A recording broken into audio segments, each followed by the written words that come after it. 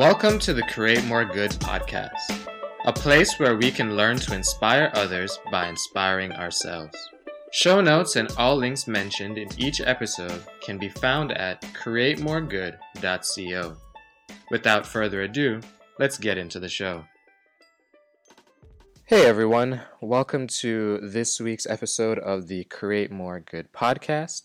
We're here with Christoph Trapp, and we are going to have an awesome story being told, which is what you do, Christoph. So introduce yourself to our audience here this week. Yeah, you bet. Thanks for having me. So my background is in storytelling. Originally, I was a journalist and told the community stories, and then I moved that through several industries: banking, credit unions, nonprofits, and currently, for the most part, in healthcare. But I help people, and I also do this myself, to tell authentic stories. You know, there are a lot of people who are doing marketing messages, and they're trying to sell you on benefits and features and, you know, all those different things. And really the way you can set up long-term success is by sharing very unique, authentic stories about yourself, your organization, your family. You name it, it probably applies. So that's kind of what I do day in and day out, and I try to help organizations do that while I'm also doing it myself on my blog and, you know, on my book, and everywhere else that I participate. Wow, yeah, I've seen you've done quite a bit of speaking. How do you find, or how did you discover this part of, you know, your journey? Like, what led? Was it something that you always had a passion to do, or was it kind of on the way of doing one thing this kind of appeared? Yes, that's a great question. So, you know, I've done this my entire life, really. Somebody the other day asked me, well, you're a career storyteller. And I said, you know, I should actually change this in my LinkedIn profile because really we tell stories and people do it for their whole life. The thing that happens with a lot of people, though, is they kind of lose that urge or that skill to a degree when they get older, right? So kids are great storytellers. In fact, they're so unfiltered sometimes they're almost too good. This is true. They could have a little bit of a filter at least. But then we kind of lose it because we're so trained to look for the right or wrong answer. So, you know, I've done it my whole career, my whole life. As a journalist, I probably wouldn't have said it was storytelling. In fact, back then, it kind of started to be a buzzword, and people were saying, oh, we should tell stories. And journalists were like, we should tell stories? What? We're telling the news. But it's really the same thing. So it just kind of evolved from one thing to another. And I actually kind of joke that, you know, officially now I do content marketing, but it's very similar to journalism. I mean, the deadlines are better. They're not every second and, you know, every day necessarily, but the concept of how things are done and how stories are gathered and how they're shared, it's very similar. In fact, I coined the term content marketing journalist because, you know, I mean, what they do is very similar to what journalists do. Yeah. So it seems like you have a very huge background in just being creative and kind of jumping out there and not really being afraid to be vulnerable. But in your storytelling, or in even helping people, you know, with creative storytelling, what has been the biggest thing that you found has been their roadblock, outside of kind of losing that as we get older? The biggest thing is we don't want to be wrong. So when people tell their stories, they're actually not looking to tell their stories, but they're looking for the right or wrong answer. Now, what's kind of interesting about that is when you come up with a new business idea or you start something new, there isn't a right or wrong answer, right? There's only the real question is, do you tell an authentic story and one that actually makes sense to people, and then do you get it in front of the right audience? You know, like, I mean, think about Shark Tank, which I actually think is a really, really good show. I love this show. You know, it's a great show, but sometimes they turn down and they actually kind of talk down to some pitches, and I'm thinking, hey, that's actually not a bad pitch. I think that's interesting, you know? So it actually comes down to telling the best story and then getting it in front of the right people who actually care about it. And So those are some of the roadblocks. I think large organizations a lot of times end up with unnecessary excuses, unnecessary processes. You know, the thing I like to say is the worst process can kill the best storytelling Hmm. in an organization, because when you make it too difficult for people to participate, they're just not going to participate unless, you know, they're being ordered to, but that's Right. hard to do in those things. So those are some of the big things. Um, you know, how do you apply some of these personal strategies to large organizations? I have interesting discussions with like C-level executives a lot of times who say, you know, we see there's people out there who do personal branding really well, but you can't apply personal branding to large organizations. Hmm. And that is actually not correct, because you totally can. But what you can do is, let's say you have somebody, you know, it doesn't make a difference where they're in their career, but let's say, you know, they're 5 years into their career and they've established a really good personal brand through storytelling or, you know, or related strategies.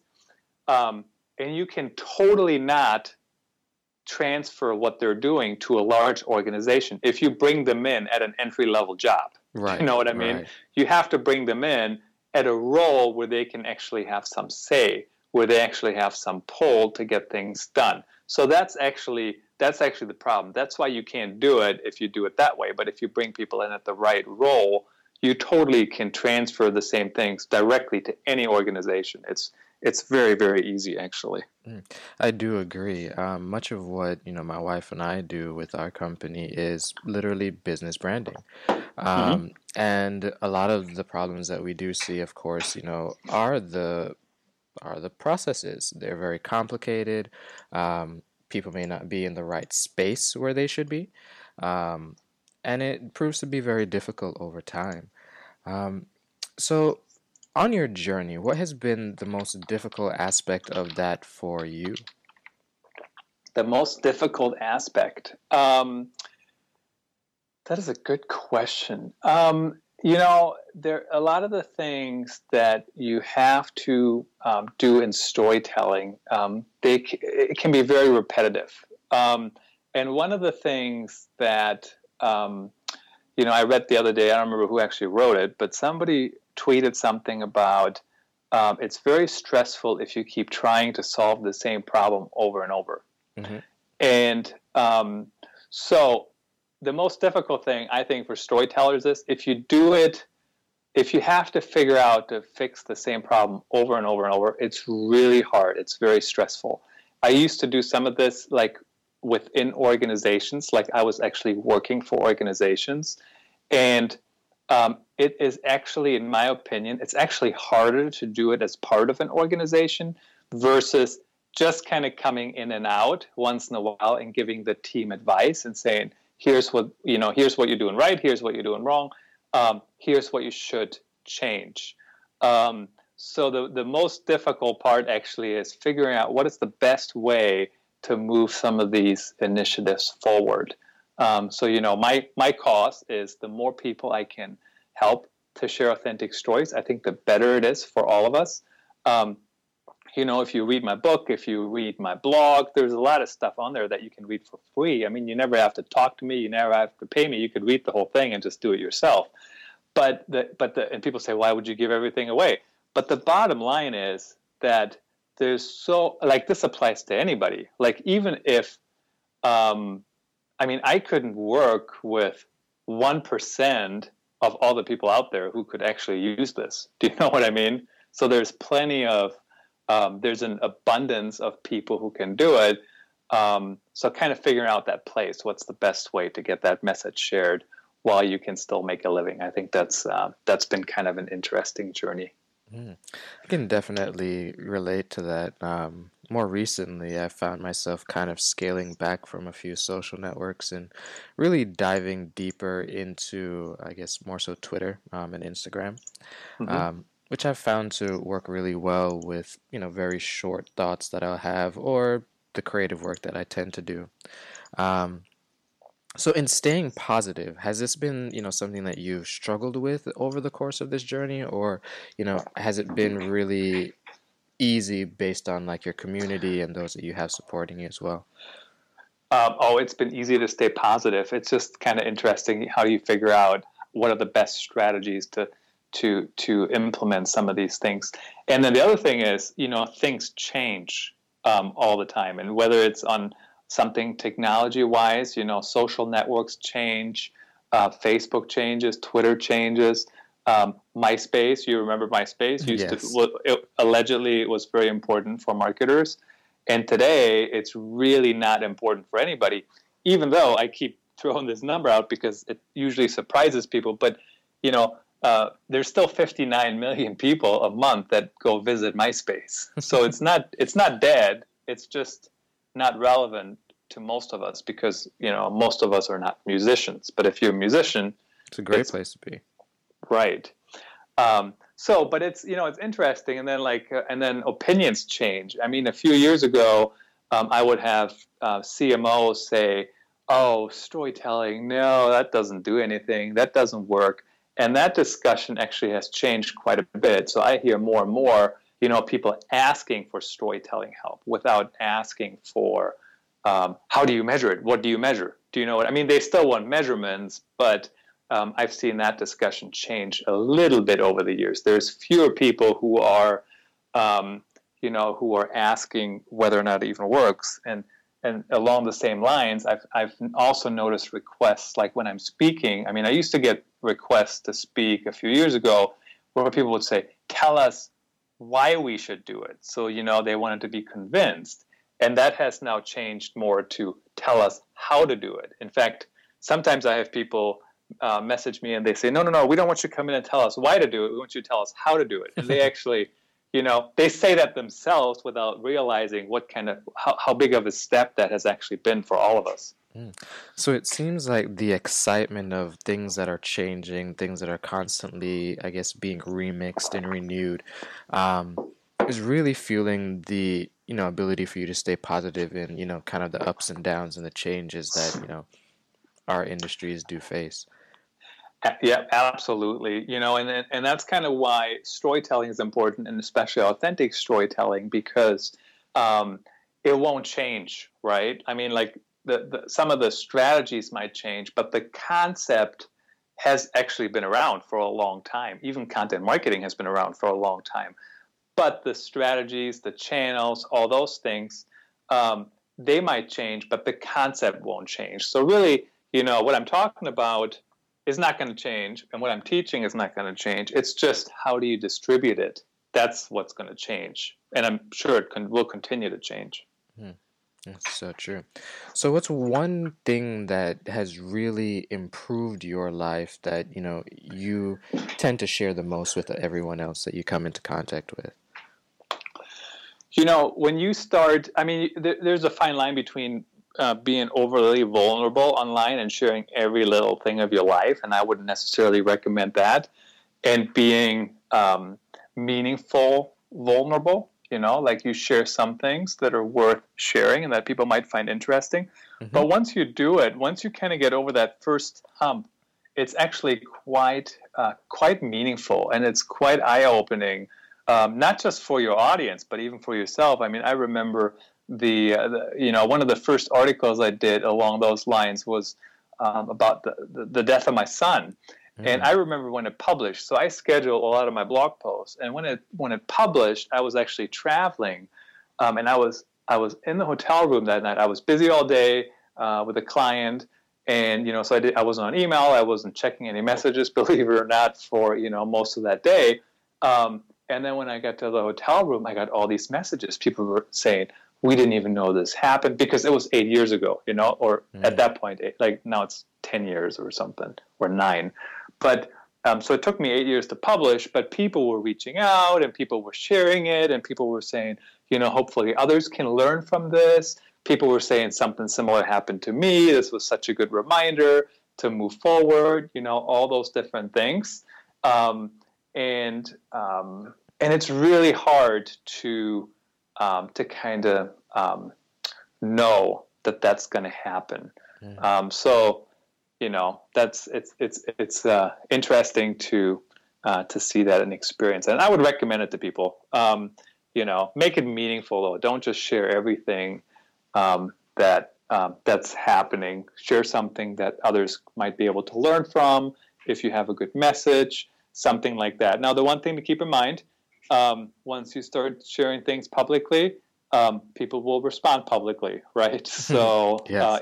it's not going to be all necessarily positive, and sometimes you wonder what are people thinking, but people can do that. I mean, I was doing a Periscope the other day, and if you look at my picture, I'm bald. So I guess it was because I'm bald. But somebody said, "Do you have cancer?" And I'm like, "Do I Wow. have cancer? What? Because I'm bald?" So it's kind of weird, but so people can say whatever they want to a degree. Yeah, I've found since writing more, and this is something that I definitely want to do a lot more of this year as well, and not only doing that, but sharing it, is that the articles that I have shared, people, whether it's on Medium or on my personal site, they've gotten in touch and they've said, this has really inspired me, this has, kind of helped me. And then on Medium, I like how it's really cool that they can highlight the phrases or sections of content that really stick out to them. Hmm. Um, and it's interesting to see what they highlight or sometimes even the responses that they give to things like that.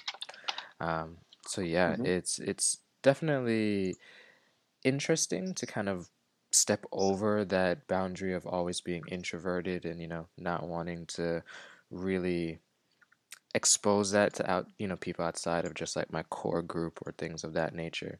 But in doing so, the little baby steps that I have taken have definitely made me a lot happier and definitely allowed me to see things from a different perspective in many cases.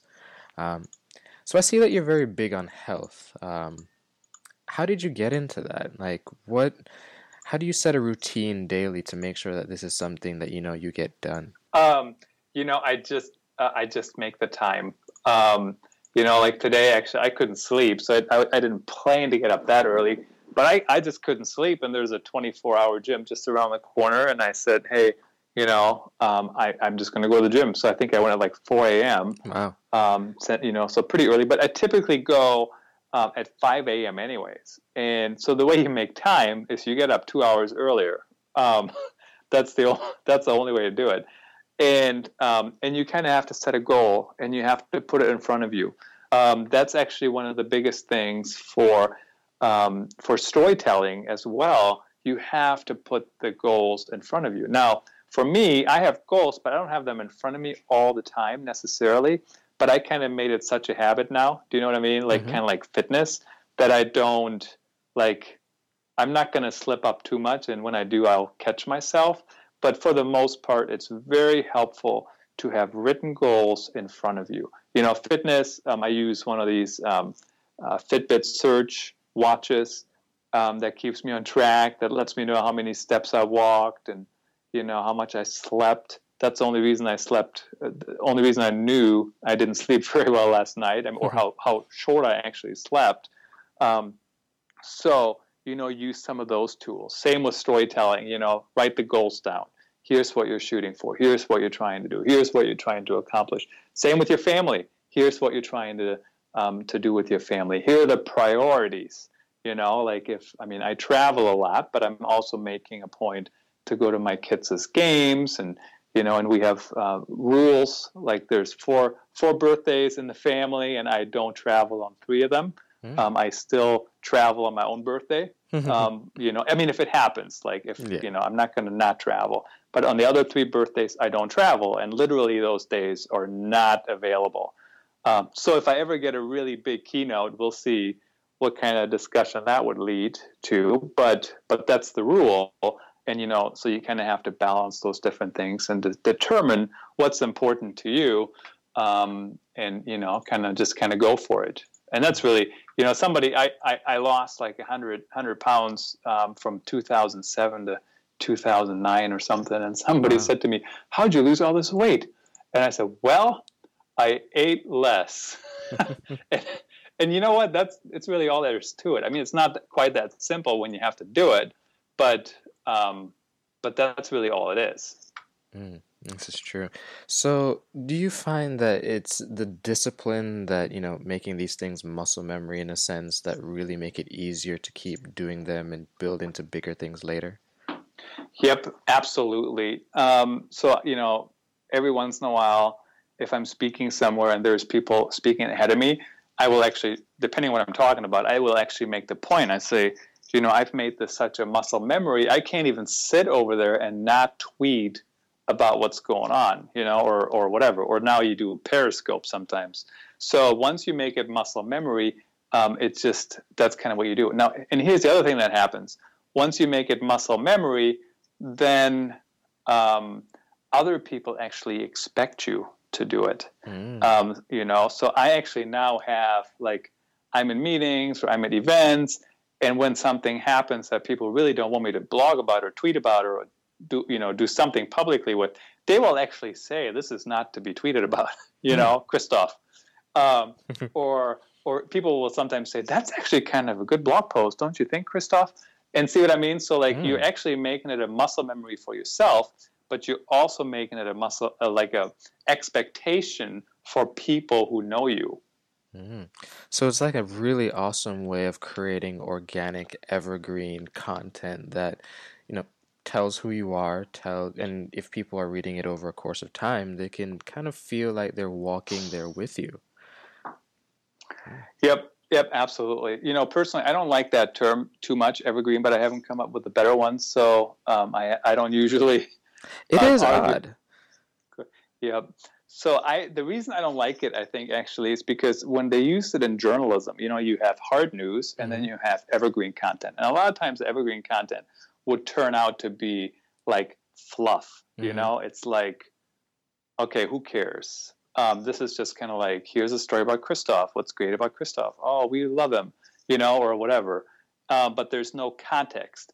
Now, the way Evergreen, however, has evolved, and the way the really good Evergreen stories have evolved online, especially online, they're really relevant, and the relevancy doesn't go away just because a day passes. Mm.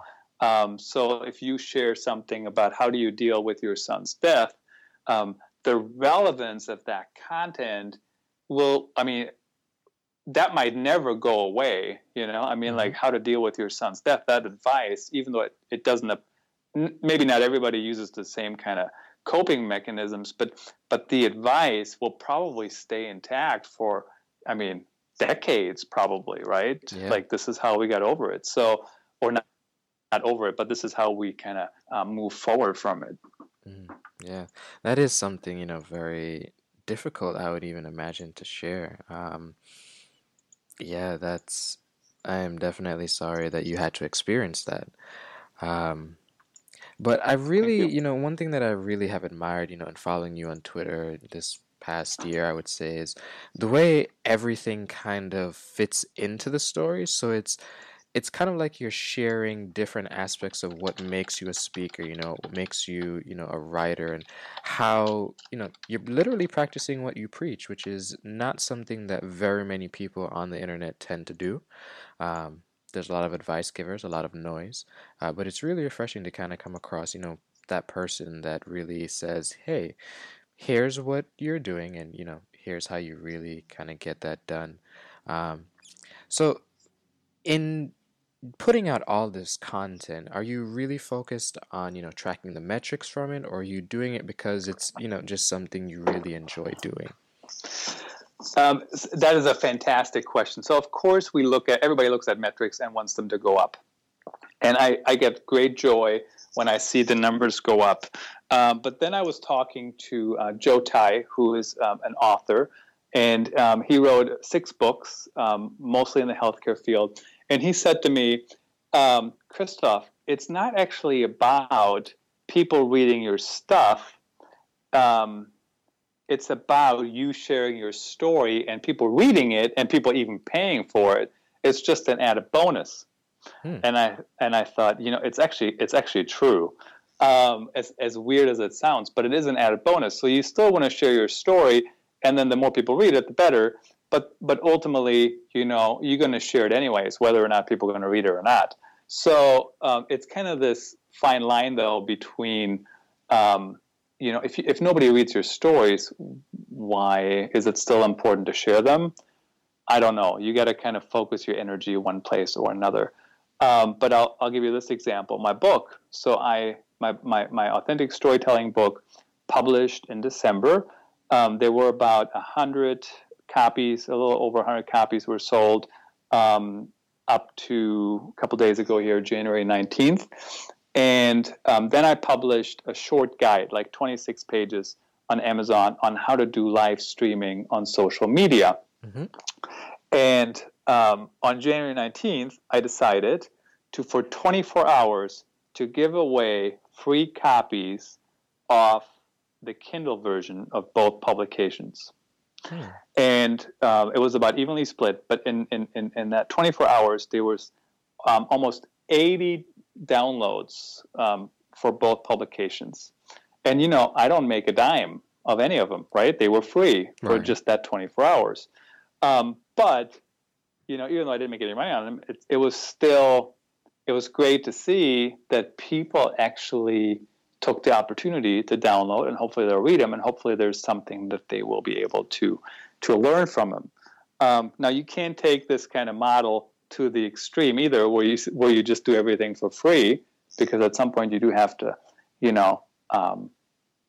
buy groceries and things like that. But so you do have to make some kind of money at some point. But I think what I've found a lot of times is when you focus too much on the end result, it's actually going to impact your storytelling. And if you focus more on the storytelling early on, the end result will kind of, it's not like build it and they will come, but it will happen when you do it right. And I've seen it across a number of industries now being done. And the same is true for even myself personally.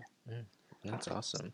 So, as we round out our interview here, which has been very informative and inspiring for me so far, what is one thing someone can start with today that kind of helps them, whether it's a tool, an app, a life hack, something that they can kind of do to improve their authentic storytelling in their life? Yeah, great question again. So the hack to be authentic is to just be authentic and make up your mind to get started. Now, there is like 6 steps that I have. We don't have to run through them all, but basically in a nutshell, first of all, you have to make up your mind. You have to get some kind of buy-in from people. So even myself, right, when I put myself out there, like my wife doesn't have to approve necessarily, but she does have to kind of buy in to what I'm doing, right? Because if I'm writing about my son dying, I mean, she has some stake in that story, obviously. Right. So there has to be some buy-in. And then you have to figure out how do you start and where do you start. So if you can only pick, I think in general, people focus too much on the tools. I mean, you could take a picture of a handwritten note and post it, and if it's good, people will read it. But if you only had one tool that you could choose, what I really would recommend is let's put it this way. If you're already on LinkedIn, maybe start on LinkedIn. You can blog there and kind of start sharing stories that way. Another option could be just to have a simple WordPress site and start blogging on there. I'm big into social media, as you know, but here's the thing. Social media drives a ton of traffic to my blog. I love how you can engage with people around the globe on Twitter. But for my blog,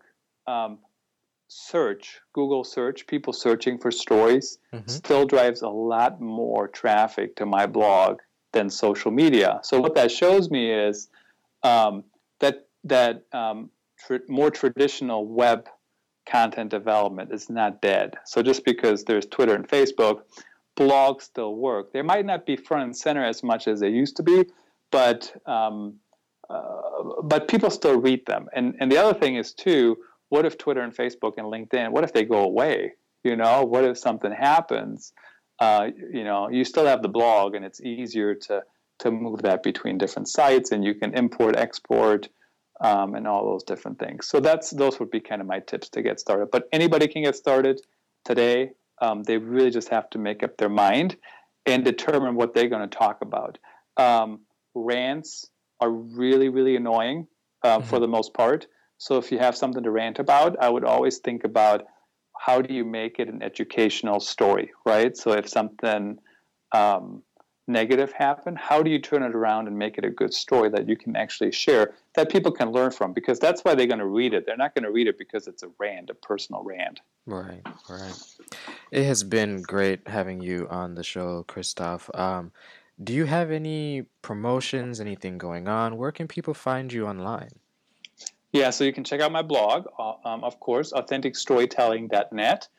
There's at least weekly posts on there, sometimes more, typically around storytelling. There's some personal stories here and there. Usually they're tied back to storytelling. You can obviously subscribe on there. And then Twitter is always good, at CTrap. So I'm fairly busy on there, chatting away most hours of the day.